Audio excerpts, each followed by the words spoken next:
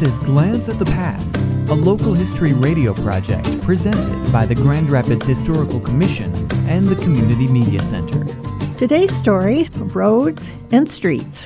The early roads into the village of Grand Rapids were along Indian trails, and the influence of these trails on the city's overall street pattern can still be clearly seen, such as Monroe in downtown Grand Rapids and Stocking on the west side. By 1850, when the village became a city, the street arrangement became more systematic.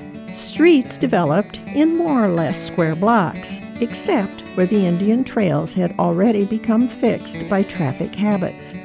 With the development of the Ottawa Hills area in the 1920s, streets began to wind for a more attractive landscape effect. The city had begun on the lumpy and soggy east side of the river, sliding, if not ignoring, the flatter west side. The enormity of physical labor in the grading, cutting, and filling can hardly be conceived in the light of later earth-moving machinery.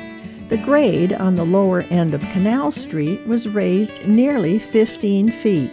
Where the old Union Railway Depot stood on Ionia Avenue, opposite the end of Oak Street, the level was raised from 2 to 10 feet.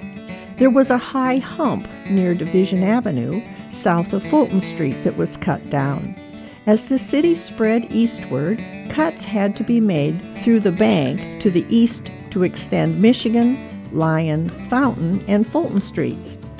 Successive cuts in Lyon Street left large, handsome homes isolated high above the surrounding landscape.